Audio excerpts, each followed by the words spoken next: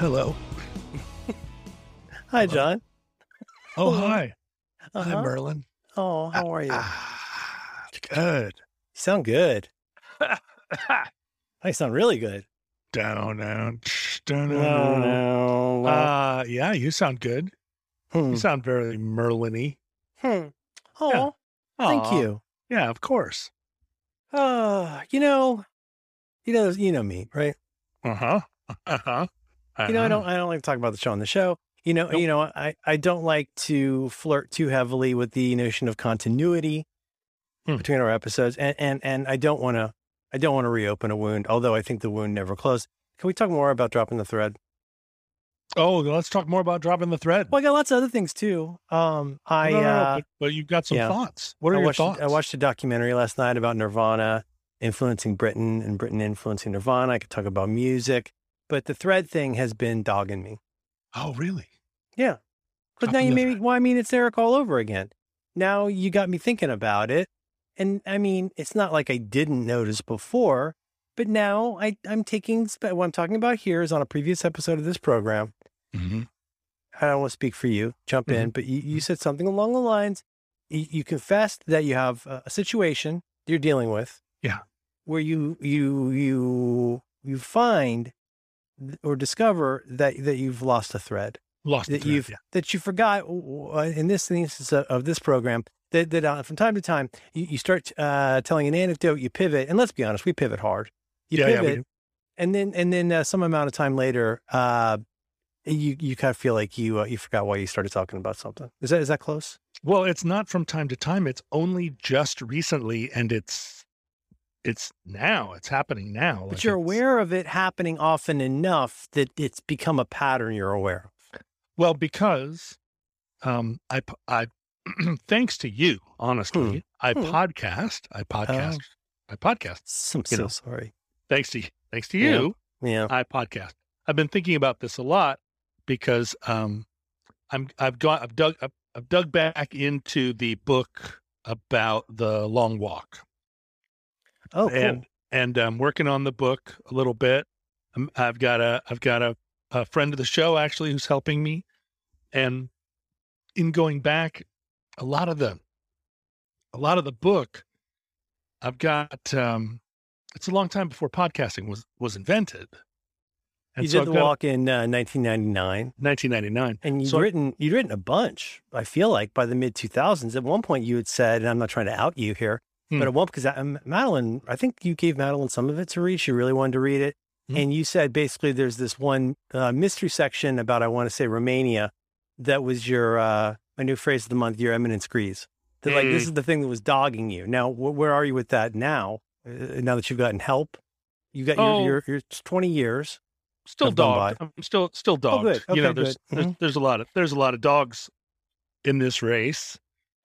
I'm trying to finish it, but I also had a lot of hot takes. This is before anybody else had hot takes. Didn't have podcasts. You didn't have blogs. Nope. You didn't have social media. A hot take was something that you would maybe say to an innkeeper over a bit of sausage. That's right. And this is I'll talk a little bit. I'll be, it's walking and there's a bird and then there's some rocks and I saw a tree and then plants, birds, rocks, things. Hot take. Lay it on me. Lay on a hot take, and then I'd have to talk about the hot take for a while.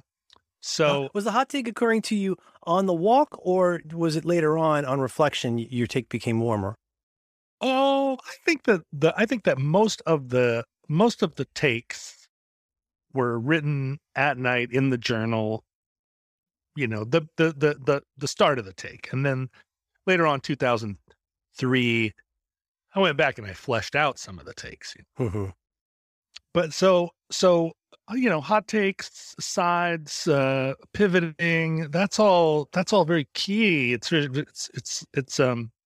really like central to what we do here, to the content, to the product, the product that we're making for consumers. We're packaging takes. And well, no, we're not one of those podcasts that packages takes, but packages as takes. No, but we, it is crucial that if I leave the trail that I get back to the trail. And so, no, it hasn't been happening so much. It's just that when it does happen, it's like, what else am I here for if not to stick the landing? I can't, because the thing is, the difference between our show, where you can range far afield and always come back to camp. Oh, there's always a fire burning, right? We'll leave the light on for you. Yes. If I can't get us back, or if I can't do that, then what are we? We're just one of 100,000 podcasts where people are rambling and talking over each other and don't remember what they're saying. Oh, we don't want to do that. No, we can't. We can't do that. Well, it's a phrase I feel like you used, maybe even before. Maybe it might have been in the famous Backyard interview that was our backdoor prequel to this, our backdoor pilot, as you say. But you were talking about bullshit at one point and talking about that book on bullshit and bullshitting. And you said you're talking about the different kinds of bullshit. I think specifically you were talking about like dealing with concert promoters with their cigar and their roll of bills, maybe. But you had said something, there's a certain kind of, I think you described it as inert bullshit. See, this I can remember. Inert bullshit, which is like two guys in Greece or wherever sitting on a stoop drinking coffee and bullshitting. Yeah. So there's nothing that's inert bullshit, but if that becomes us, you know what I'm saying? There's a certain number of people that will tune in. How do we get back to camp? Is there even a camp? Tune into you and me just wandering in the woods, but that's not, but we're not there Talking yet. about pie we had. Yeah. We're not there yet, Merlin. That's for, let our fans age with us. So it's, but I've had a lot of feedback from people, as you can imagine, talking about it. Because what I didn't want to do is pretend, right? This is the thing. Like I've always believed firmly that if you confess to everything, then the KGB has nothing to use to turn you into a double agent. You can't cheat a transparent man. Exactly. If they come, to Mr. X over here and they say, oh, we know you're cheating on your wife, you better give us those files. Mr. X, he's in deep shit. But me, it requires an insight into, is that word I like, integrity. It requires insight into someone's integrity, meaning not the integrity as in like their woofy, but their integrity as in their sense of self.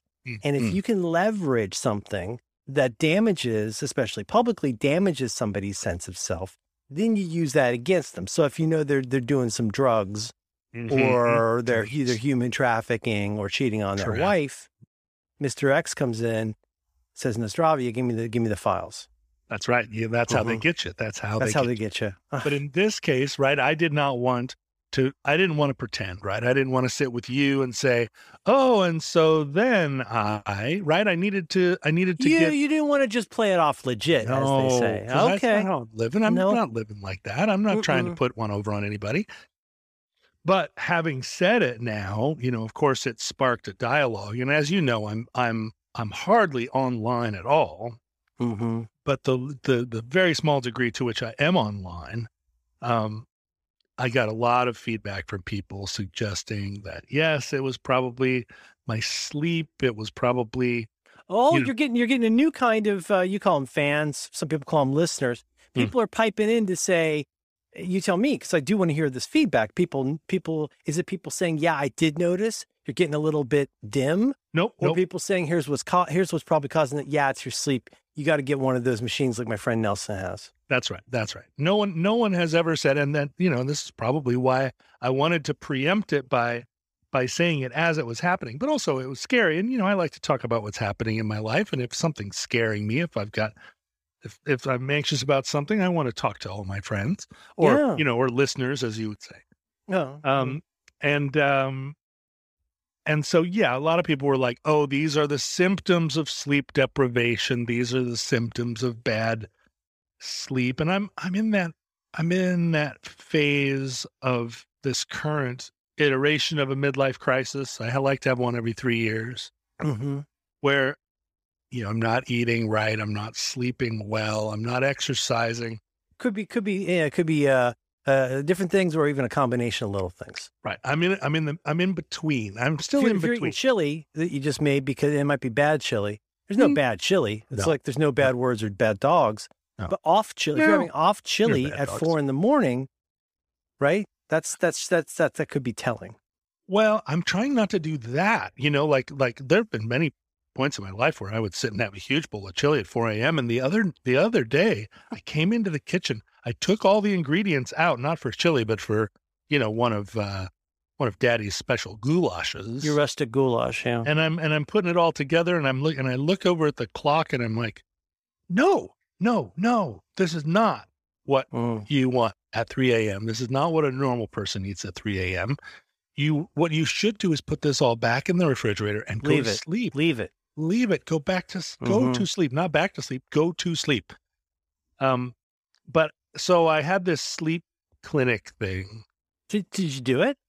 Well, so it was one of these things where they're sending me like, oh, fill out this form, your appointment's tomorrow, check in online.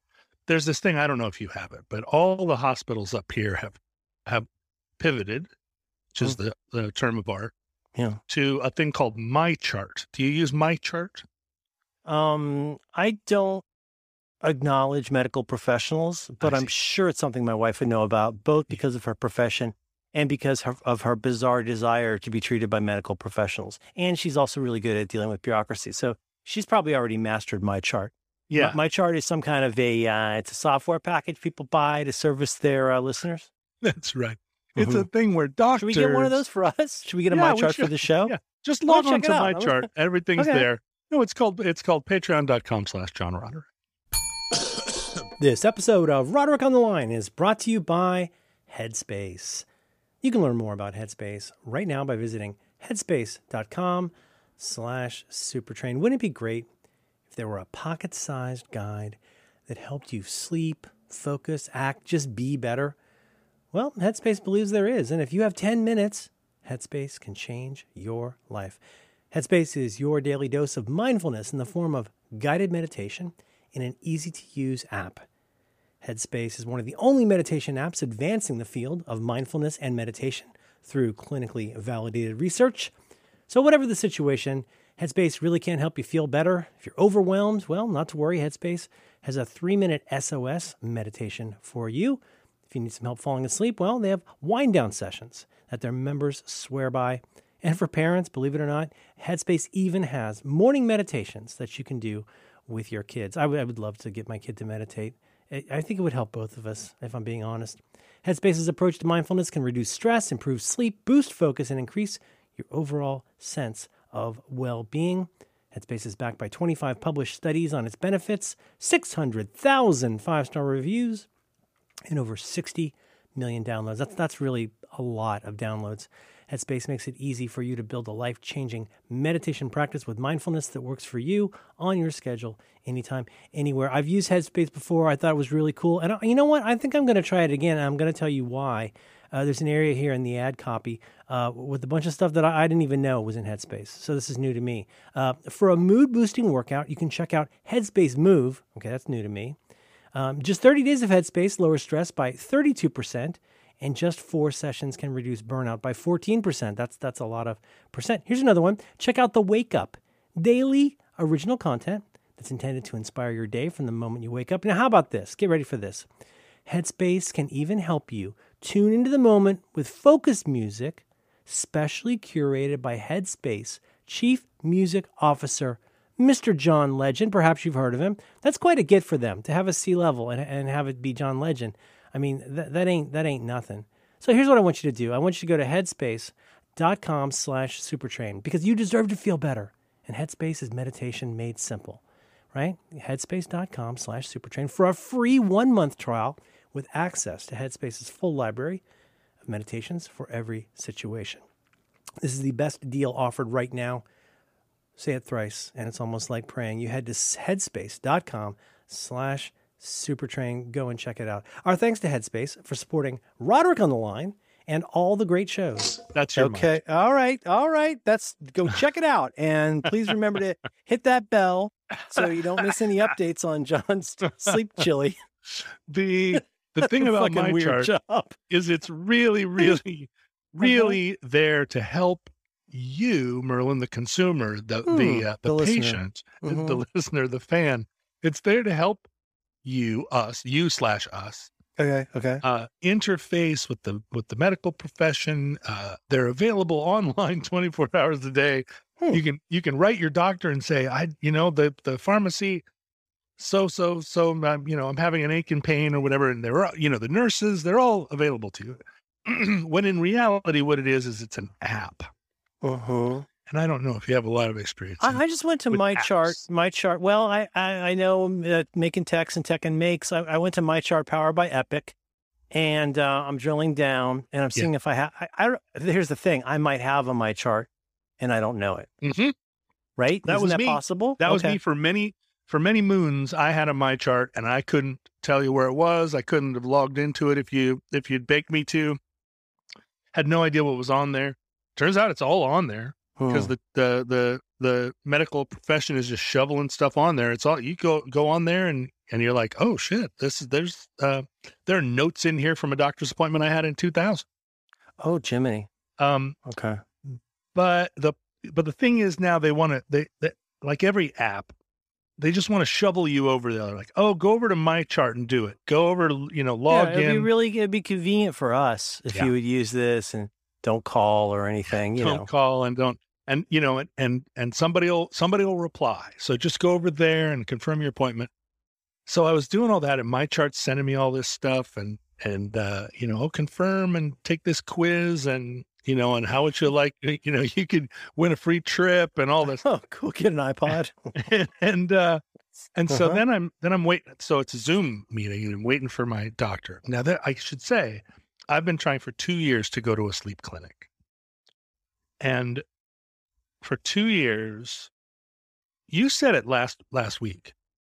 You said, and I didn't even understand quite what you were saying when you said it, but now I do. You said, why can't I just go get one of these machines? It's not like I'm going to abuse it. I know I need it.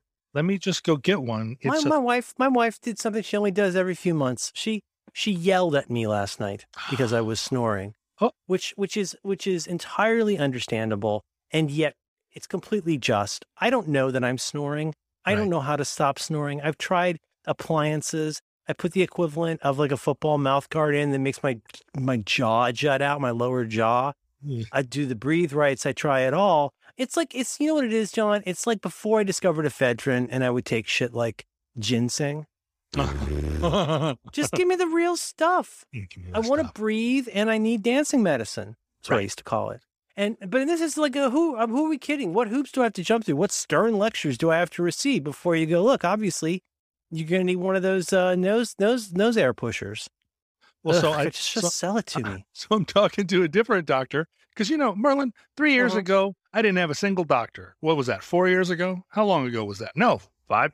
However many years ago it was that I ran for city council. I remember that. I didn't have, Merlin, that was 6 years ago. No, come on. No, it was 2015. 2015, Merlin. Jiminy Christmas. Anyway, back then I didn't have a doctor. I didn't have any doctors, and I was happy. The only thing I had was a dentist, and that made me unhappy. If I had not had a dentist, I probably would have been if memory happy. serves, this is back, and I mean, I'm partly doing this based upon your own your statements at the time, but this is back when you were pushing back against a lot of medical professionals, telling you what you had to do about your hands or your knees or your brain parts. When I say, when I say that I didn't have any doctors and I was happy, what I mean is I was catastrophically depressed, but I was, sure. I didn't know it, or I knew it, but I didn't know. Well, what it was I kept breaking bones and not getting them fixed, and that I was happy. So I'm talking to my psychiatry doctor, and I said, I just want to sleep. I want to go to sleep. And he was like, sounds like you've got sleep problems. And I was like, yeah, I do. And he said, well, here's the thing. Back in the old days, back in the old days doesn't mean that long ago. If somebody had a sleep problem, we sent them to a sleep clinic. They watched you sleep. And the next day they told you up with a bunch of wires that are going to make it virtually impossible to sleep. And then they sit there and they look at you and they say, okay, go to sleep. Yeah, they watch it through a one-way glass. Yeah, and yeah. you're Like in a weird environment. go do sleep. You know, in this environment, you know, it'll be fine. They probably account for that. And he said the insurance companies didn't like it that doctors sent everybody to these sleep clinics because it's expensive or something. Okay. And so the insurance company said, well, you can't just send people to a sleep clinic. The first thing they have to do is go to a consultation. Oh, boy. To see if they need to get a home sleep monitoring kit. And they'll take the home sleep monitoring kit home. And then the results of the home sleep monitoring will determine whether or not they actually need to go to the sleep in the, Because heaven forfend, they just take care of the problem. First, you have to prove that you need help and that they can provide the help with the means under which your insurance or your physician staff decides that it's okay. You're being vetted. And my psychiatrist is saying this, with a little bit of an eye roll attached. And he says, the thing is, no, like you were saying about the machine, no one goes to a sleep. No one says, I can't sleep, and it's killing me enough that I'm talking to a doctor about it in order to get prescribed a CPAP machine to get high.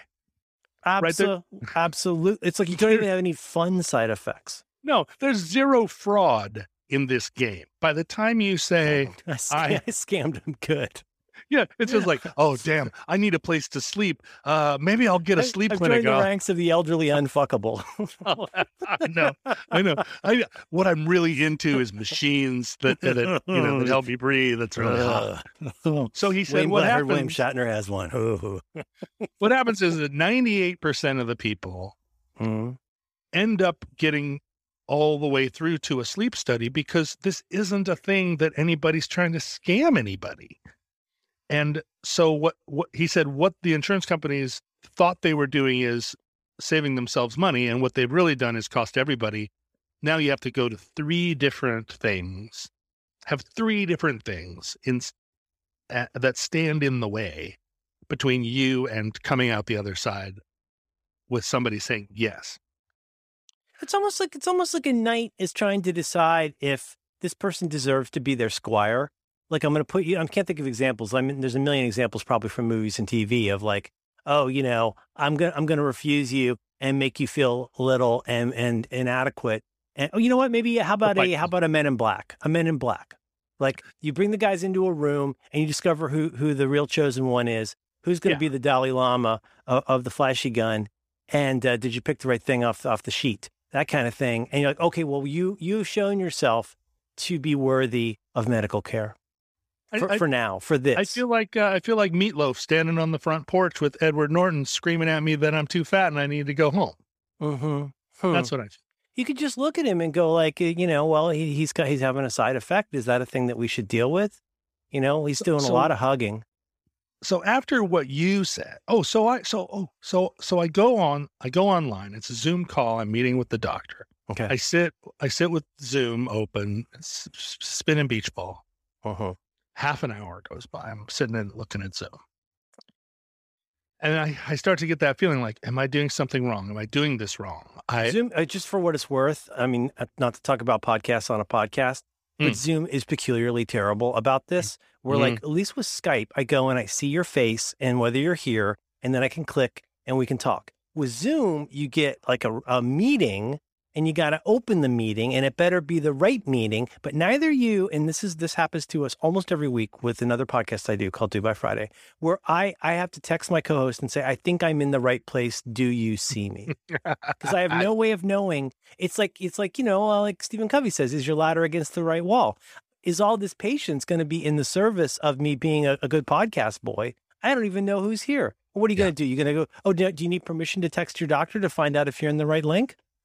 So this is me, Sorry, right? I just like, it's also frustrating, John. My God. No, it's 100%. What happened to me? I'm sitting there and I'm like, okay, so it was in my calendar, and all of this is, I remember back before I had an iPhone, and I had a Macintosh laptop. Yes. And I had some kind of BlackBerry or flip phone or something.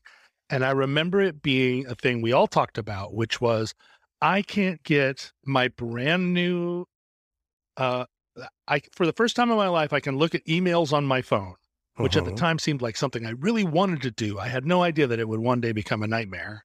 And then I get on my computer and I also have emails there. How do I get these two things to integrate, Merlin? Do you remember that? Wasn't that an exciting time? I remember even earlier trying to get my contacts on there. You get a new phone and the phone, who dis?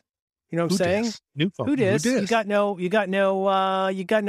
way to make all those things talk to each other. It was incredibly frustrating. And we forget that the solving the problem of syncing has made life a lot better for a lot of us. In a lot of ways. In a lot of ways, right? Where am I? What am I doing here? What's happening? Why can't I sleep? How did I get here? And so they're syncing, right? The syncing is happening. My calendar is telling me I got an appointment. My chart is sending me updates, but I don't have any real confidence that a living human being on the other end has any awareness. I mean, they've got a my chart, something sending them, pinging them too. Oh, they check it when they need to, but but you know, it's like they say about the pig and the chicken. You know what I'm saying? The chicken is involved, but the pig is committed. The chicken is involved, but the pig is committed. They say, see, the pig goes to the chicken. This is quick. The pig goes to the chicken. He says, you know what? We are beloved characters when it comes to the breakfast space. Why don't we go start the chicken. The chicken goes to the pig. It says, well, let's start this new business. The pig says, no way, I'm not going to do that. Chicken says, well, what's your problem? It says, well, you're involved, but I'm committed. Yeah, that's right. That's right. The pig doesn't just move on, right? The pig's like a bumblebee, right? He's going to lose his stinger, you know? So I look up the phone number of the sleep clinic and I call them to see if my Zoom call, if I'm in the right place. Was your call very important to them? It was. And they had a phone tree. And the way they designed their phone tree, it was playing some classical music. It was playing some Mahler or something on a very tight 1 minute loop. And every 30 seconds, and I timed it. Just the way Mahler intended it. I timed it. Every 30 seconds, the music stopped, and a voice said, "Your call is very important to us. If you want to leave a message and have us call you back, press 1. Otherwise, stay on the line." And then back to the music, and then 30 seconds later. So every 30 seconds. So somebody in this organization, I don't know who it is at a hospital that makes this decision, but somebody said, although this is a sleep clinic, it is, sleep is a mental health issue, and we're going to push you over the edge because I can't, as somebody who had sleep deprivation and who was watching a spinning beach ball on Zoom, tell me the host hasn't yet started the meeting. Yeah. Now you're in the waiting room. You wait. 20 minutes watching the Zoom call. That would be funny. They should play Fugazi while you're waiting. And the voice keeps coming back in. Your call is very important to us. If you'd like to leave a message, press 1. Otherwise, stay on the line and the next available. And so I sit and sit. Finally, someone answers the phone and I said, "Can I help you?" "Yes, I hope you can help me. I'm in this Zoom waiting room. I've been here now 40 minutes or however long. Am I in the right place?" And she goes, tick, tick, tick, tick, tick, tick. And she says, "Oh, no, you have the wrong kind of appointments." Oh dear. You are in the Zoom call waiting for a consultation, but you already had a consultation appointment back in whenever, because I've been trying to do this for 2 years. You fucking idiot. What you needed was a different kind of appointment where you come in and get the home sleep study. And I said, "Okay, my mistake. I can be at your office at 15 minutes. And she went, no. No. That's the people my sweet summer child. That's you don't really understand anything about this, do you? No, this is a thing where you have to now get a new appointment for this other. And I said, "Well, I have this appointment, and Zoom, and your office has been sending me like emails confirming this appointment, logging into this appointment. Yesterday I sent you a thing. You sent me a form to fill out. So somebody knew that I had this appointment this whole time, and now you're telling me it's the wrong appointment. I'm sleeping 3 hours a night. I just desperately need you to help me get this thing. Can you mail it to me? No, you have to come in because we have to show you how to use it. Can I just come in and you can send somebody out to the parking lot to show me how to use it? I promise I won't, I'll come at 5:01 and you can just right at the end of the day. No, I'm afraid none of that is they're possible. Going out to their car anyway. You're headed out to your car. Can't you just have the kid roll it out and you put it in the back of your truck and they go, will you attach this to your face? That's the thing. It's not even a face thing. It's just something you clamp on your finger, right? It's just. But pulse oximeter, I think, is a big part of this. Yeah. It's one of those. Yeah. The thing is, any kid can drive a Honda Civic, right? This is the amazing thing. Driving a car seems like it should be very difficult. But as you know, millions and millions of dumb fucks are able to do it. They get in, you tell them, okay, this gas makes you go, brake makes you stop, steering wheel is kind of self-evident, pull it this way, you go that way. And so dumb fucks all around the world are driving cars that are, increasingly complicated. They have map programs, somehow they manage. Yeah. But I can't home monitor.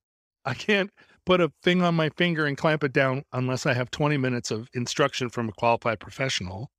And in order to do that, I have to have not an appointment, the right kind of appointment. Yeah. So the only time I can do this, Merlin, the only time she could fit me in, she was going to squeeze me in. She was really working with me here. And of course, there were a couple of asides where she did what you just implied, which is she kind of appointment shamed me. Because to her, obviously, this is the wrong kind of appointment. And Mr. Guy comes rolling in. He obviously doesn't understand anything about how the office works. You probably called the wrong number and got the wrong person to find out you have the wrong appointment because you're a fucking idiot. Because I'm an idiot. Not because you're an idiot. Yeah. Not because it's like something that only makes sense to them. She deals with it 40 times a day. So of course it's self-explanatory, but I'm like, I didn't call you up and say, I want appointment number 4. I am just doing what you're telling me. Mm-hmm. And so somebody made a mistake and she's like, well, you should have done this back in June. And I'm like, I didn't know that. Yeah, it should have been a pair of scuttling She's claws. going to get me in on October 5th. Okay. But I have to drive up to Issaquah. So what I did, your voice ringing in my ears, I said, why the fuck do I have to go through all this to get one of these machines that I don't even want? I'm going to go online. And I went online. You're going to try and get a rogue machine? And I Googled black market CPAP machine. Shit, dog. By the way, just out of curiosity, did you read that article or that blog post my friend wrote? I did. It's pretty good. So huh? Didn't it make you want to do it? Well, that's the thing. He very specifically in his article said, I tried some CPAP machines and this one's the best one. So I actually went on. He lays the whole thing out for you. It out. And so I went online. No phone calls. No phone calls. I said, just send me the good one. Black market, this particular CPAP machine. Okay. And it was one of those things you see these now. I've become pretty adept at knowing when the Russians are behind a post on Facebook. Sometimes you'll see a tell. There's some tells. Mm-hmm. And in this case, there is some search engine optimization happening. That's called SEO. SEO. Okay. SEO, search engine optimization, I think, or optimalization. Yeah. And that is a thing where the people in the CPAP game, the big players, have crowded out any mention of CPAP that is that's off license.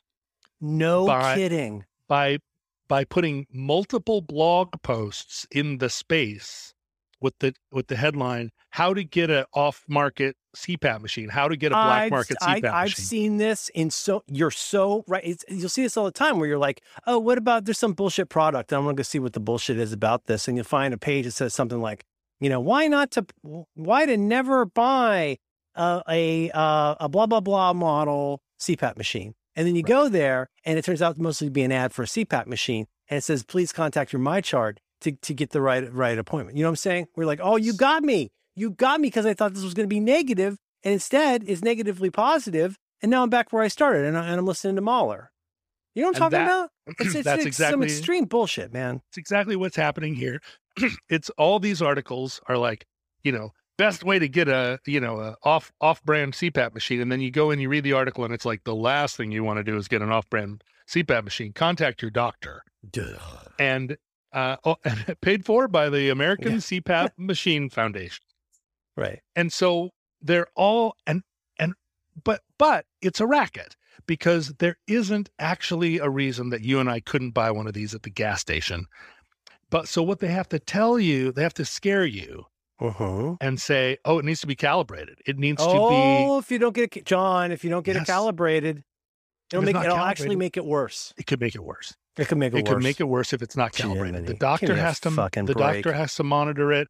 The doctor has to. The doctor. Otherwise, it could kill you. Wow.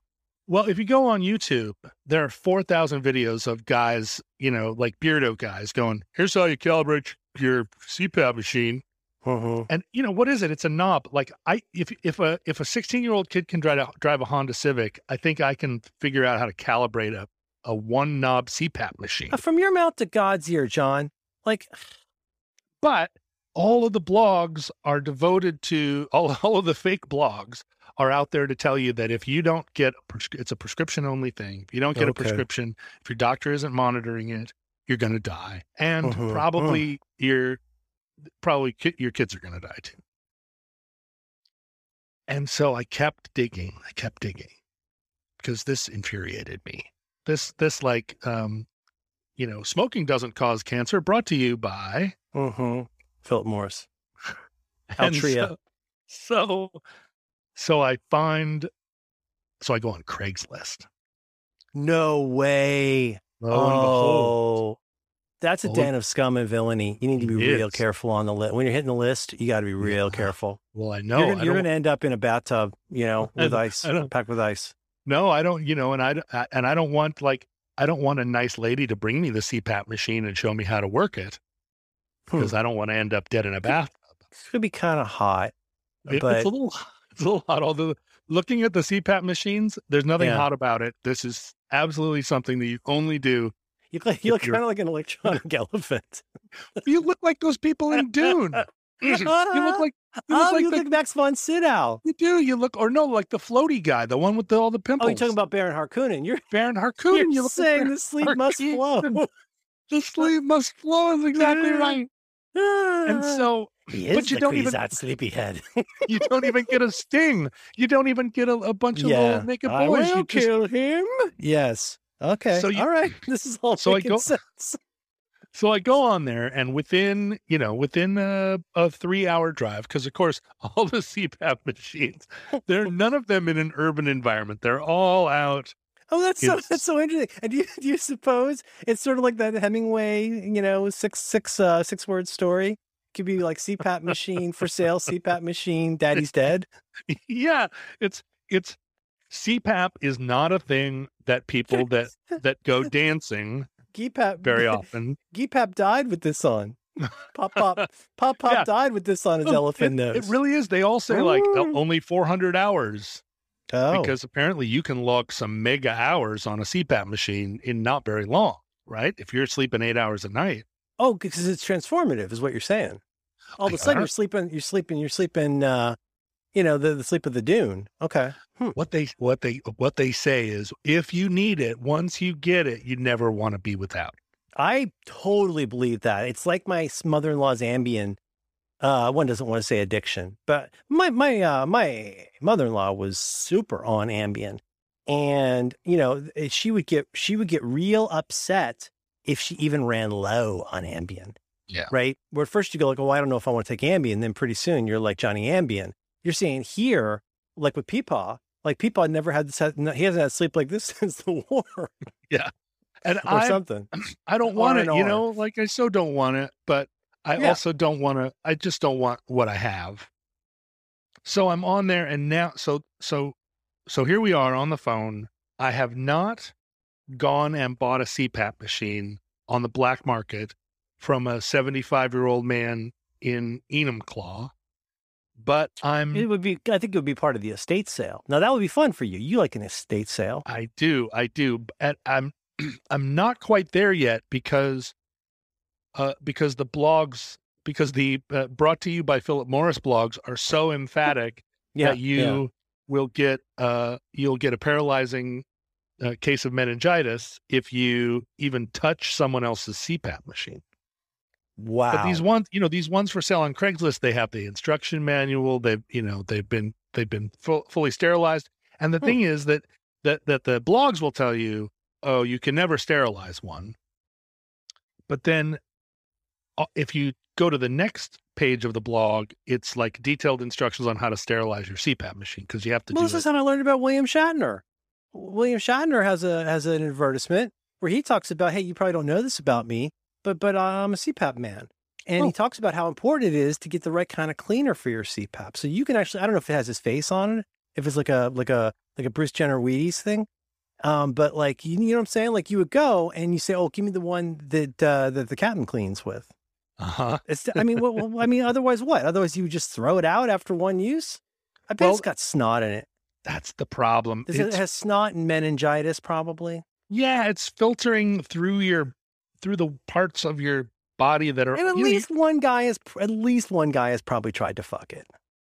Oh, for sure. I mean, I don't know how, but sure. I mean, like that's, you hear a lot of emergency room stories. In this case, you're gonna jerk it real good, and maybe get meningitis in your dick hole. There's such a great potential to use the CPAP machine in a kind of blue velvet way. Oh, 100%. You wear it. But with that aspect of like a guy in an iron lung thing, like, well, I got to really listen to this guy. He's I don't know how long he's going to be around, but you never meet in a movie. You never meet somebody super nice, usually who's in an iron lung. They usually got a chip on their shoulder, if you can see their shoulder. But unfortunately, they're in this large water heater looking motherfucker. But in this case, that would be terrific for you. And I think unlike the oxygen my grandfather was on when we go out for Chinese food, I don't think you can roll around with your CPAP on a little trolley. Like you go to the store. That'd be kind of cool, like in case you want to take a quick nap while your family's buying food. I feel like the CPAP machine is small enough, it's mobile enough that I could actually say like, you move over here. I'm going to have the CPAP machine. I'm going to put it, on a, maybe I'll have bring it on a plane. Wouldn't that be great for a long flight? Pillow. Uh-huh. So it's your comfort machine. Yeah. So what I want. Yeah. Is to sleep for 8 hours a night. Oh, God. I don't want, nor should I, take medicine. I don't want to, nor should I take medicine to sleep. Mm-hmm. That is a bad precedent for me. Bad precedent, yep. But I will, against every fiber of my being that still sees myself as somebody that could sleep on a freight train at any given moment. Every little corpuscle. You never see a hobo with a CPAP. That's right. I mean, or maybe you do these days. Who knows? But every time I walk out of the house, there's a part of me that says, "Be prepared to run." Absolutely. Oh, I had this conversation literally this morning with my kid. Which she makes announcements like, "Oh, I don't like eating. I don't want to bring food." Just going like, "Look, honey, my biggest thing in life is to try to not give you an eating disorder." But I have to run down this list of things because she comes home on a bus, and I'm like, "Here's the problem." I said, "Honey," and I'll keep this short, but I said, "Honey, my problem is that as with the 5 or even let's say 11 years that we went through, always have a jacket with you. I'm going to tell you the same thing I said then, which is you're not putting a jacket on because you're wet and cold now. You're bringing a jacket because you might be wet and cold later. And I said, if I could say, I think my problem is you currently leave the house as though you're just stepping out for a little while when you need to be prepared for a mission that you don't even know about yet. Right. You should have a key, you should have money, you should probably have a multi-tool and maybe a towel. Bring all these things along because there are missions out there. You just don't know what the mission is, that it exists, and you won't know until you go, oh shit, I should have brought a jacket and a CPAP. You know what I mean? I learned this from you, and it's huge for me. That's why I carry this giant ass backpack around. It's like, who knows what mission is waiting for me, you know? And I mean, like a nice high heel might be very slenderizing, but what if I need to climb a fence? When Harrison Ford left the office that day, he did not expect his wife to be killed by a one-armed man. Yep. And he did not expect that he was going to have to jump off of a dam in order to escape Tommy Lee Jones. Tommy Lee Jones is a machine, man. You know he's ready. He's ready. So this is the whole philosophy behind keep a small bag packed. Like, I am always ready. I'm always checking my 6. And when I see two guys, one of whom looks like Tommy Lee Jones in black suits, I put the truck into maximum overdrive. Get the hell out of there. And I used to feel that way even before I had a truck. But now I have a keep a small bag packed and then another small bag for my fucking CPAP machine. What kind of, like, how gently am I going to go into this? But you do usually bring a jacket, right? You don't bring an umbrella because you're from Seattle and you're not a monster, but you do bring a jacket when you go, right?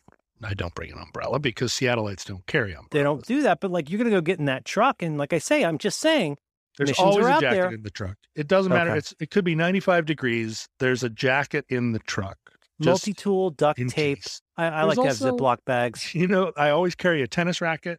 In case you want to act like you're in the kinks. Well, no, you never know when somebody's going to invite you to a game. You pull up at a thing. Somebody says tennis, anyone, and you say please and thank you. I'm like, so in the truck, I always have a tennis racket. I always have a baseball mitt. I always have a Frisbee. And it's not because I'm Joe Jock Sporto guy. No, but if I'm out in the world, I leave the house, right? I don't want to say like, oh, let me run back and get my baseball glove. If you run into Bobby Riggs, who I assume is still alive, and he wants to throw a Frisbee around, what are you going to say? And he'll probably want to bet you about it. What are you going to say? I can't, no Frisbee. The whole reason that Nabil Ayers ended up being the drummer in the Long Winters is we were auditioning drummers. We played with a bunch of different guys. We narrowed it down to a few people, and we were using John Hour's practice space. John Hour from the Posies, and John. We showed up to practice. John was in there, and it was one of those things where we knocked on the door, and he opened it like just a crack, and it wasn't clear whether he had any clothes on or not. You could smell the gas, and we were like, hey, we were supposed to practice. And he was like, oh, give me 45 minutes or whatever. And we're like, okay. Okay. So we are out in the parking lot and I had a Frisbee in the car and I was like, pulled the Frisbee out, tossed the Frisbee to Nabil across the parking lot. Now you're making a friend. Nabil caught the Frisbee and he threw it back to me in such a way that I knew he was communicating to me. He is the Kwisatz Haderach. The thing is, you can communicate with a Frisbee. And this happened with Reggie Watts too. Reggie and I were out, this is years ago, 20 years ago. No, 25 years ago. We were out in a park and somebody threw a Frisbee. We were walking, somebody threw a Frisbee. I caught it. I threw it to Reggie. Reggie threw it to the guy. And then all of a sudden, nobody said anything. You got invited into the Frisbee circle? The three of us just immediately formed a giant triangle in the park. Oh, and man. Started throwing. I don't know where we were headed. We had a mission, but that mission was suddenly over, and we were 25 years old. What fucking possible mission could we have had that mattered more than a Frisbee game? Yeah. And Reggie, among his many, many other talents, is great with a Frisbee. I love to hear that. I could totally see that. Extremely communicative with a Frisbee. Very receptive to what you're saying with a Frisbee. A good partner. Mm-hmm. Yeah, he gives as good as he gets. And we were lucky that this third stranger that didn't know either of us also was very eloquent with the Frisbee. But so we're out in the parking lot and Nabil just has so much to say with a Frisbee. And of course, if you're if you're very eloquent with the Frisbee, you don't have to announce it. You're not flashy. You're just No, I think a big skill of Frisbee is adjusting whatever your approach is to that of the other person. So you could throw a Frisbee with John Roderick or with a fairly young child or with a golfman, like some kind of like one of those ultimate guys. And you could be, it's like improv. It's exactly like improv. And you're talking the whole time. You're like, so anyway, what are you doing later? Toss. And, but what you're talking about is happening at one level, but what you're talking about with the Frisbee is happening at another level. And at the end of this parking lot Frisbee game, I was like, look, Nabil's the drummer. He's the guy. He's so charming. He really is charming. We don't need to audition anybody else. We don't need to run him a third time. Like, he knows what I'm saying. And he didn't, I don't think we ever then or since have said the word Frisbee. It was just like, and then my little arrow came out from behind and went and shot through like 11. Oh, like a Yondu. Okay. Yes. I could totally see that. I found him. I thought he was just for what it's worth. I thought he was a nice addition to the band. He's a very, very nice man. Does he still run that record label with Pixies? Yeah, he does. He has that record label. How did he? I got to figure out how he got that job. That's so weird. He was at a cocktail party. He has conversations where he just talks about this mortal coil with people. Yeah. No, he was standing around. No, it's not just that. He meets them. He flies to London, meets them for coffee. He meets the coil. He goes to Scotland, meets the coil. Meets the coil. No, he was at a cocktail party, standing around with a drink in his hand, and somebody was like, right, 4AD. right, turn up the volume. And he was like, yeah, right, show. And they're like, oh, you run a record label? And he's like, among other things.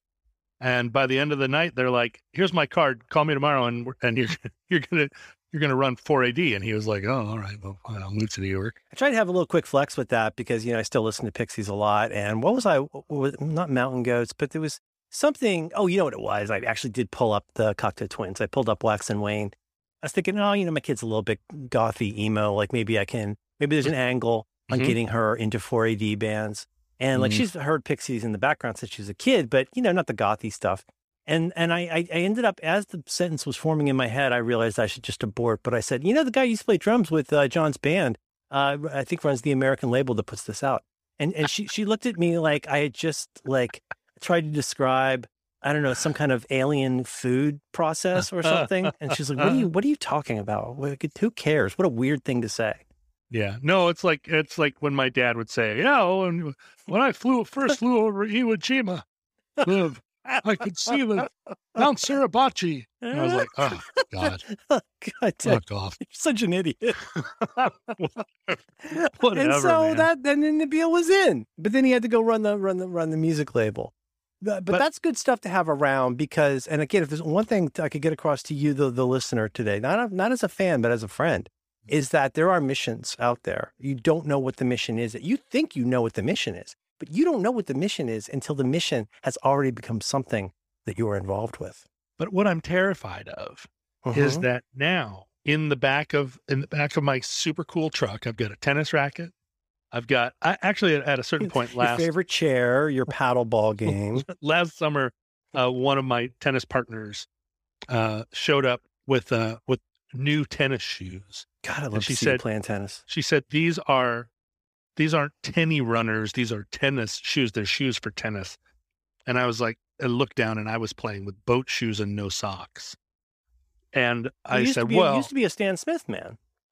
I was, and I've got some old Stan Smiths around here because I did that Chris Walla thing where I bought 3 pairs in 1994 and I'm still working through my second pair. So smart. But so I think at some point last summer, I bought a pair of shoes that were specifically for tennis. So I have a tennis racket and shoes in a bag. I've got a Frisbee. I've got a baseball glove. And apparently now a black market CPAP machine starting in a week when I can't stand it anymore because I slept 3 hours last night. Wait a minute. First of all, great job picking up the thread. Are you going to be in receipt of a black market CPAP machine? Can you say? Well, so here's my thinking. Okay. Even if I go through the rigmarole, I go to Issaquah on October 5th. There's going to be 2 weeks before they get before they figure out what my little oxygenator told them. Then they're going to schedule a follow-up appointment for a sleep clinic. The soonest they're going to be able to get me into that is Thanksgiving. Yeah, I was going to say, you're looking at the holiday season. Then I'm going to do that. If it happens, if they decide that you could pull the sword from the stone and are worthy of the elephant strap on. Exactly. If that happens. And then after I do the sleep clinic, there's going to be another 2 months where they're in their my chart. You're like looking at each other, laughing, going, I wonder how much longer this guy can go without sleep before he dies. Let's see if we can get him right to the edge. And I'm not even, there are people that are dying from lack of sleep. I mean, it sounds like we're both inconvenienced by this. It's past that. I feel like. Do you think you have sleep apnea? Do you think you have the thing where you actually stop breathing? I do. I mean, I don't do it all the time, but I've had plenty of lady friends say, you stopped breathing a few times last night. And I would go, really?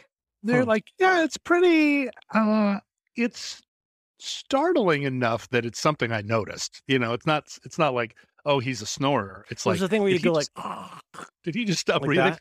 Yeah, well, I think John's dying. Gone. What are you supposed to do in that? You should probably have something like you're wearing your jammy jams with like a little note to let people know. Like people put outside the bodega, the cat's not stuck. The cat just likes being in this one really weird spot. You need that, but for your lack of breathing. And unfortunately for also, me, don't touch my feet. Because I'm a man in my 50s now, there's already a predisposition on the part of my lady friends to say, to make old man jokes and to say like, should I call an ambulance? There's already a should I call an ambulance kind of theme that runs through some of my relationships, which is, it's good. It's nice for laughs. It's like, ha ha, yeah, or call an ambulance. But then there's actually, there are these situations where they're like, no, seriously, should I call an ambulance? Right, and that's not, and I don't want to be, I've already got a gray beard. I look older than I am. You're generating a lot. You're in my case, I always feel like, for myself anyway, I always feel like I'm generating, because I don't even know what people say when I'm not around. And just to be super clear, I do not want to know what people say when I'm not around. As Dave Egger said to you once very famously, that's not for you. No, it's not. I don't want to know, but I imagine there have been some near ambulance calls in life. Or a thing I've started doing sometimes is what I'm calling a reverse intervention. Where what I will say is, I'll say, could you guys please come in here? Because I have to tell you something. And so I do an intervention on myself sometimes where I say, oh, here's a thing that I really got wrong. You know what I mean? That's nice. That kind of thing. But that does not mean I have all knowledge of the things. But what you're talking about, if I understand, is you're saying even if that thing runs like a top, even if the process runs like a top, which it won't, you're looking at sometime after Turkey Day to finally be able to sleep. What harm is there, apart from meningitis and dick meningitis, what harm is there in going up to, I got Bellingham on the mind because of that Nirvana thing. But no. Better. I'm confusing my documentaries. There's also, Bellingham is also involved in the multiple personality disorder guy and his brother trying to get him out of the country and into Canada. That's what I was thinking of. Oh, yeah. But you don't know that. It's a gateway. It's a gateway literally a gateway drug to Canada. It's like an apology gateway. Yeah, that's right. They apologize as they send you over to Canada, where they're really going to apologize. It's like when you go up in a spaceship to meet the Cylons, and you just sit at that desk waiting for something to happen. Cylon warriors. I'm sorry. Sorry. My feeling about going out to Puyallup and getting a used CPAP machine is that when I finally get my actual good CPAP machine, if I haven't contracted meningitis from not having or dick meningitis, sterilized, or dick meningitis for having not sterilized this thing properly, then what am I going to have? 2 CPAP machines. Who's the patient now? That's right. How is that ever going to be a bad thing? I'm going to have a home CPAP machine, and I'm going to have a truck CPAP machine. You're like the Warriors. You got different shirts depending on where you're playing. You got a home CPAP and an away CPAP. There it is. And when you put it in your trolley, you just roll. You could go get some Hot Sam's at the mall. Roll it along with you. You want to have 8 or 9 pretzels and a nap in front of the casual corner. That's totally doable. The next time I audition a drummer, I'm going to run out to the truck. I'm going to bring in my CPAP machine. Keep a small CPAP pack. And I'm going to be like, how's it going? And depending on his reaction, that's going to determine his or her reaction. That's going to determine whether or not they're the drummer in the band. I totally agree. Yeah. So I mean, I realize you can't really say, but you know, hypothetically, you think you're going to do this? Well, what's crazy is reading your friend's blog post and reading about it and reading about the people who say, I put this thing on. I didn't like it. I didn't want to wear it. I mean, there's no one if there was anyone in the world who was like, I can't wait to wear this apparatus while I sleep. Like, what a psycho, right? Nobody wants this. It's just like not a thing. But it's like Lamictal, where it's like, I didn't realize it was doing anything until I stopped doing it. Yeah. And in this case, that's what it sounds like, because people are like, I've never slept this well in my life. And if I don't have it, I immediately relapse back into this state that I didn't realize was so miserable for my life. When my daughter was little, 2 and 3 and 4, she would stop breathing in the night. Oh, God. Oh, no. I've woken our baby up so many times when she was a baby. We shake the baby. Yeah, it was terrible. When our cat was dying a couple weeks ago, we were doing it with the cat too. I'd shake the cat to make sure that, and then she'd move a little bit. I'd say, the cat's not dead yet. Mm-hmm. Did you ever pick the cat up and go, Gupta? No. Mm-hmm. I don't know that. Is that a thing? Is that? The queen is coming. I'm going to have to look that up. I feel really bad. Gupta. Anyway, she would stop breathing, you say. And so I spent, as is true for, I think, a lot of new parents, but for 4 years, I would go in and sit next to her bed while she slept in the dark and watch her stop breathing. And it's so stressful. It's so stressful. We took her to. Don't you feel crazy? I mean, I felt, but she was legitimately not breathing. She would stop breathing and then gasp, So we took her to the doctor, and the doctor looked inside of her eyes, ears, nose, and throat. And the doctor laughed audibly, laughed out loud. And I was like, what? Was it a crayon? She said, this child has the largest adenoids I've ever seen. And the adenoids, of course, are like a tonsil-like thing. Isn't that the thing that makes you sound like Jerry Lewis? He's adenoidal. Yeah, I think. Whatever it is, it's some little flap. It's some unnecessary flap. You sounded a little like Miles Davis, but I'll allow it. It's a flap. It's a flap. It's a flap. Okay. You don't need the flap. And she had really big adenoids. Well, the thing is, if you go, anybody who's very interested can go look at a picture of me online, and you will notice that I do not have a large nose. And when I was a little kid, it's very cute for a kid to have a little pug nose, a little turned up nose. Oh, like you're a Persian cat. It's not like a pug nose. Oh, but it's a little that's nose. Good. I had a cute little nose. And when I was a kid, I had ash blonde hair, and I had freckles and a cute little nose. And I should have been on television instead of that kid with the big Coke bottle glasses that was the new kid on 8 is Enough or whatever. Who was the... Oh, I think you're confusing Jonathan Lipnicki with probably Mason Reese and Adam, what's his name? Adam Driver. Was that the kid on 8 is Enough? I think it was his name. No, I forget who that. Adam Goldstein. Mason Reese is who I was thinking. He's Borgesmord. I should have been Mason Reese because we're the same age. Would have been perfect. You would have been so cute. I would love to see you have a guest, or Robbie Rist. I think you think of maybe Robbie Rist doing a punk rock thing. Robbie Rist, Cousin Oliver on Brady Bunch. You're right. It's Cousin Oliver is who I'm talking about. I would have been a perfect Cousin Oliver. Exactly. Oh right. boy, little pug nose. But then you get to be a full grown person. A little pug nose is no longer an advantage. And even if I just sit here trying to breathe through my nose, it's not, I'm sure, I've never gone to a doctor and asked, but I'm sure I have my daughter's adenoids. Oh, no, she doesn't need them. No, well, I'm going to put on a Breathe Right strip right now. We took her down to the hospital and got her tonsils out and her adenoids in one big fell swoop. Oh my gosh. It was a very stressful event for us. She was 4 years old. They got to put her under, right? They put her under. They gave her little anesthesia mask, and she still has it or had it until 3 days ago. And every once in a while, she will pick it up and do a blue velvet. She'll go and breathe through her anesthesia mask. Yes. And the other day, I found it in her room, and the plastic is starting to get kind of gummy, and so I took it and put it in the garbage. Those are probably not archival quality. No. It had started to be gross. And as you know, kids don't notice gross.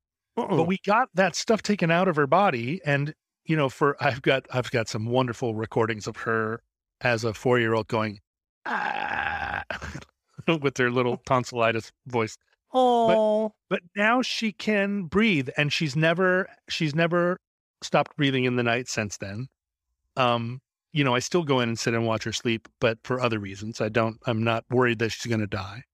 And I'm realizing, I should have had my tonsils and adenoids out when I was 5 years old. It was really hot. You remember, like, there's always these flavor of the month things. And for a while, it was everybody had to have their tonsils out, and you get to eat all the ice cream you want. And like, that was the racket back then. In 1977, everybody got their tonsils out, and I didn't because my mom didn't believe in doctors. Good for her. That's Ohio smart. She believes in vaccines. She just doesn't believe in doctors. So 100%. I line up the same way. Yep. I've never been able to breathe. My whole life, I haven't been able to breathe. I still can't breathe. The thing is, if you get a tonsillectomy when you're 55 years old, it takes 6 months to recuperate. It's one of those things like chickenpox where it's worse as you get older. As you get older. You don't want a surgery inside your throat. No. That's your instrument, John. So they say they put the CPAP on you, and it forces air in. You don't, whether you want it or not, you're going to get air. Yep.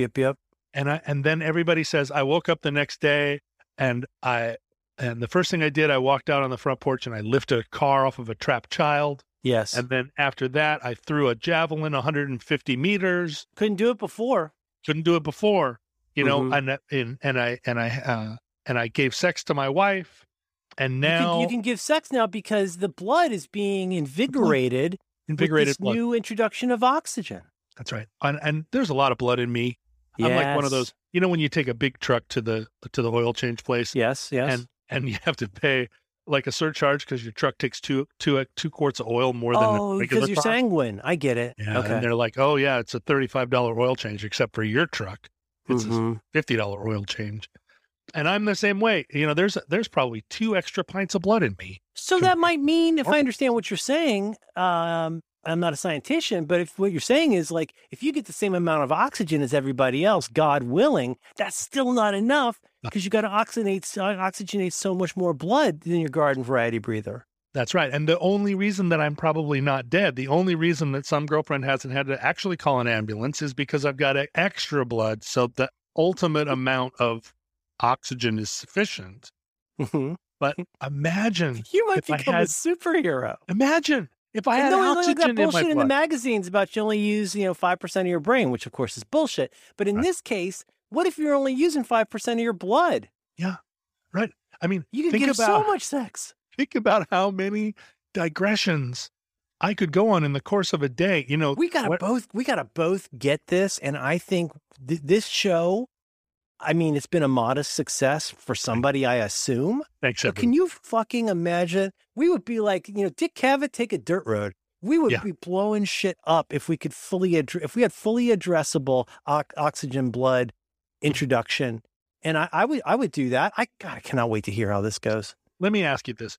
Do you, in the course of your normal life, do you get accused by the people close to you that sometimes you are podcasting at them? Just in the sense you're at the grocery. Oh, you know what? I don't think people say that, but there is a lot of eye rolling about the sort of discourse that other people appreciate, and my family does not. Yeah. For several years there. Do you get that? No, do you get that? Several years in the mid 2010s, there were a few people close to me that every once in a while would look up from their book and say, "Stop tweeting at me," because I would say things to them, and they would say, "That's not a thing that you're saying to me. That's a tweet." Oh, you can say something like, "Now do Donald Trump Jr." You make that noise. That's what like people hate when you go merp. Yeah, we're driving down the street, and I'm like, "Oh, turns out, that's 7 out of 10 dentists," and they're like, "Stop tweeting at me." Yeah, if this is new to you, you haven't been paying attention, merp. And the thing about the way that I digress, my daughter and I have a relationship that is increasingly based on her contempt for me. Yes, you mentioned this last week. Basically, it's something she doesn't even try to cover up anymore. Yeah, she's become radically candid. She has not yet figured out that what the devastating thing she's going to say to me one day is, stop podcasting at me. Because she'll ask a simple question, why don't you get a new mailbox? Because your mailbox is rusty and falling down. And I'll say, in 1874, a man by the name of, one day but she's you always going to proceed say, it by saying, I want to tell you a little bit about NatureBox. let me tell you a little bit. About Rocket Mortgage. You could do Rocket Mortgage. Let's get the encyclopedia down and we'll look up mortgages. Tom Selleck says if this was something that was going to take, he's got a whole new series. He's had for 2 years, he's had these ads where he's incredibly frustrated. He's so tired of having to explain to elderly people that a reverse mortgage is not a way to take away your home. I saw a new one today that recently came out. And he's losing his fucking mind. He's so goddamn angry that he has to explain this to Tom Let's Selleck? do this. Yes. Well, it's like, you know what? Like, I always thought the worst job in some ways would be being in TSA. And like where you got to keep saying no 3 ounces of water and somebody brings a bazooka through and a gallon of water. And like, no matter how many times you say that, you're still going to have 1 out of 10 people forget about it, including me, if I'm being honest. That's right. Tom Selleck has had it with that. And so, but whatever it is that the thing is, capturing the youth market is very valuable to people. If you could do a bespoke intra podcast in your house to your kid, and if it wasn't even recorded, but she would still go and use this very special offer code at checkout, Selleck 21. Don't podcast at me. My family's so worthless. Ugh. I'm very interested in people like Tom Selleck. Like if you were George Clooney, okay, and you're rich and you're living in Lake Como and you've got a lovely family, he's got that cool house. He's got a famously cool house. And you say, why would George Clooney ever work again? And then you realize, him and Danny DeVito are in those coffee ads. It's strange. Yeah, but George Clooney, a job for George Clooney is he puts on a tuxedo and he stands there in his George Clooney. People throw money. He's George Clooney. That's his job. But Tom Selleck also probably has enough money to live just fine for the rest of his life. But he's out there super angry about so mad about reverse mortgages. Why? Why do that to yourself? I'll go look on iSpot. There's a really good website where you can go. And, a lot of these folks, they put them on YouTube now, too. Like yesterday, I found an ad for DoorDash that has a Basset Hound in it. And I've had a hankering for a Basset Hound for a while. Don't at me. And so I sent that to the family. And I said, what I always say, I said, bring me this dog. And that's because you can find these advertisements. I will find the Tom Selleck advertisement for you. He's fucking mad. Basset Hound will stand right on top of its own ears. Right on top of its own ears. A Basset Hound. Oh, my God. Stand on its ears. All I know is I want a dog with short legs and big feet. I want a big-footed dog. Maybe a black toenailed dog. I want a big-footed dog. What's going to happen, though? What's going to happen is that I'm going to get a black market CPAP machine. And I'm going to sit on it. And then you and I are going to do a show. And you're going to say, what happened to you? Because I can't keep up. You're so on fire. All of a sudden, your voice has gone up an octave and you are talking about, crazy shit right now. And I'm like, that's right, Merlin. That's right. And guess why? Because I bought a CPAP machine on Craigslist in Puyallup. I didn't die. Now I'm alive. I'm finally alive. And then you're going to go out to East Bay somewhere. You're going to go out to Maple Valley. Oh, I'll go out to Gold Country. I'll do a Contra Costa. I'll do somewhere east of Sacto, the Sac. I'm pretty sure there's going to be some decedent CPAP machines out there. I might just get a whole bunch of them, try different ones, because guess what? You can just sell it again. You go into San Francisco, you're going to get a good rate for it. Here it is. You sterilize it. You sell it to some software guy who's embarrassed to even need a CPAP machine, kind of like me. Right. He's not having sex anyway. Well, here's what happened this morning, and this is what really the moments before I came to my private office to talk to you. What I had done was I have two different pairs of shoes that in these COVID times, I think my feet have gotten broad. I don't want to say fat because we don't say that anymore. But I think my feet have gotten broad. So both my, those cool suede Pumas that you can get? Sure, the classic with the little white Puma swoosh. Of course. And I also got a pair of shoes from Adams, which is a company that makes purportedly comfortable shoes. And so what I did was on my left foot, I put the blue Puma, and on the right foot, I put the Adams shoe. It wasn't until I went down and I walked around all morning doing my morning chores, took my kid to school and stuff. And then I looked down when I was supposed to step onto my scooter, and I realized I still had two different shoes on. Now, that's not, it's a kind of humorous anecdote, but that's what I'm dealing with. The Breathe Right strips are not doing it for me. I think I need to go to Gold Country. I need to go pick up a CPAP. John, can I even do this show with you? No, because you're going to need one too. We're not going to be able to. That's what I'm saying. It's going to be like if you went and did an exhibition, again, back to Bobby Riggs and Billie Jean King. We're out there doing exhibition matches, or maybe it's Jimmy Connor and Nancy Lopez, who I think is a golfer. But in any case, I'm not going to be able to keep up with you. You're going to be so fucking oxygenated. You're just going to leave me in the dirt. You'll probably take pity on me and slow it down. If I don't get a Gold Country CPAP, I don't know how I'm going to do my programs, let alone have my shoes match. One of the things I think that our listeners / friends / fans / supporters. What were the other ones? I don't remember. Our people. Yeah. One of the things that they're probably saying right now is, how could these two guys put more information into an hour? There's already so much, and they're right. Well, sometimes we just get a longer hour. But what happens when we double the amount of content? Because we're both so oxygenated, we're going to have there's going to be overflow. We're going to have more energy. Can I point out that this is where we hit our first major scale problem? There's a small scale problem of we both need to get a CPAP machine, but are sick of kowtowing to the fucking man. But in the event that we do both get CPAPs before Thanksgiving, Dianu, but then guess what? There's at least 78 people who listen to this show. Now what's going to happen to our, as you say, listeners? Are they going to need to get a CPAP to get oxygenated enough to keep up with what John is sharing? The problem is, if we are responsible for one death from a black market CPAP machine, oh no, it's going to feel to me like The Who in 1980 or whatever. That's why the doors open. But we're going to hear a report of a beloved fan, maybe even one of those people who's like, "Why don't you start a Patreon?" We'll be like, "I don't know." And then you find out they got dick meningitis and died because they fucked a Gold Country CPAP. Fuck. I don't know if I can live. I don't know if I can live with that, but also conversely, I can't live without it.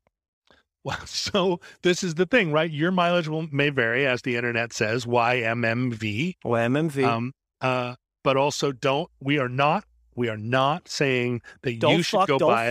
Don't fuck a used medical appliance unless it's been cleared by your MyChart. And I did sign up for MyChart, so I'm in. You did? Okay, good. You're going to be very surprised. I did it without an activation code, so it sent me through a truly hilarious series of questions powered by Experian.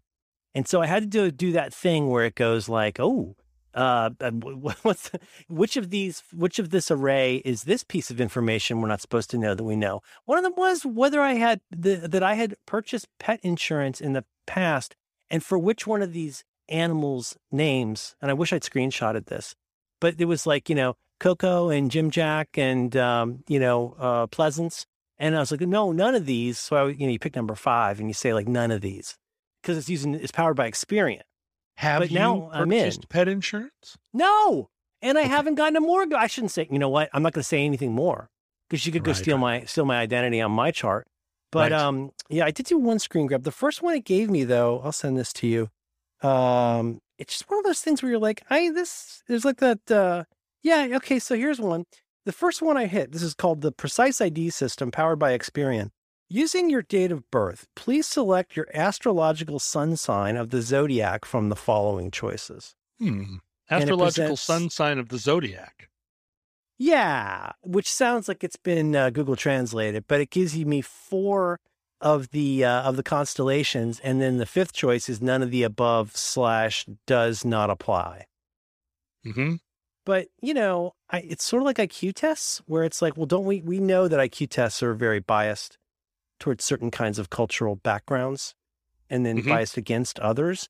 And in this case, like, I don't believe in the zodiac. Does this imply, is this going to go back? Is this going to go on my record as somebody who knows that he's an Aries or what have you? Right. Now you've outed yourself as someone who knows he's an Aries. That's the way the KGB works. Feed them this information, So I don't know, but do you have a rough time frame? When did you quit beating your wife, Marilyn? I don't know. Does not apply. Okay, listen, though. Seriously, we're not done. Hour and 16 minutes. Here's the thing. What? Yeah. What's your time frame for this? Just so I know, because I'm going to, as soon as we're done here, I'm going to edit this this episode and put it up for our listeners. Yeah. But then I'm going to go, I don't know if I want to go on Craigslist, but I might try and find some other back alleys. Sure. I have family in Gold Country, so maybe that's a place that I could go out and try it. There you go. What's your rough time frame if this does happen privately? What's your rough time frame? Really, a couple weeks? Well, so I got to go to a baseball game today. Okay. All right. It's the end of the season. The Mariners are doing well. All my baseball friends, my baseball friends, they the summer that was supposed to be the summer that COVID was over. Mm-hmm. One of the ways that my friends got the gangs back together, they all, independent of one another, these separate little gangs were like, hey, why don't we go to a baseball game? And so I ended up going to, probably 10 baseball games this summer. Wow, that's so because, I got this little gang that want to go to a baseball game, and then 2 days later, this little gang wants to go to a baseball game. Is that like a Jason Finn kind of thing? Yeah, you got Ben and Chad over here. It. Yeah, okay. You got George Meyer over here. George Meyer, tell him I said hi. I enjoy his work. Ken Jennings threw out a first pitch at a game. He and I went to everyone but Ken Jennings that I said hi. I'm just kidding. Tell Ken Jennings everybody I said hi too. Yeah, tell Ben. Ask if he remembers meeting my daughter when she was a toddler. I bet he does. I will. I'll throw that out. I'm gonna. That might have been the night that you spit on the streetcar. No. Never say that. Never say that. Oh, sorry. The night you met MC Hammer's mom. The night I met MC Hammer's mom. But it was literally Hammer time. So you're going to a baseball game, and then you're going to I can't do it tonight because I'm going to a baseball game, and I can't do it tomorrow because I'm going to a baseball game. John, if only you had your second CPAP machine to take to the game. This is what I'm saying. On Wednesday, it is. Now I want oxygen too. It's not inconceivable that on Wednesday I will drive, down to Spanaway, or out to Lakewood, and pick up a black market CPAP machine. Okay. And then I'm going to go on YouTube and I'm going to watch a bunch of different guys tell me how easy it is to sterilize and calibrate.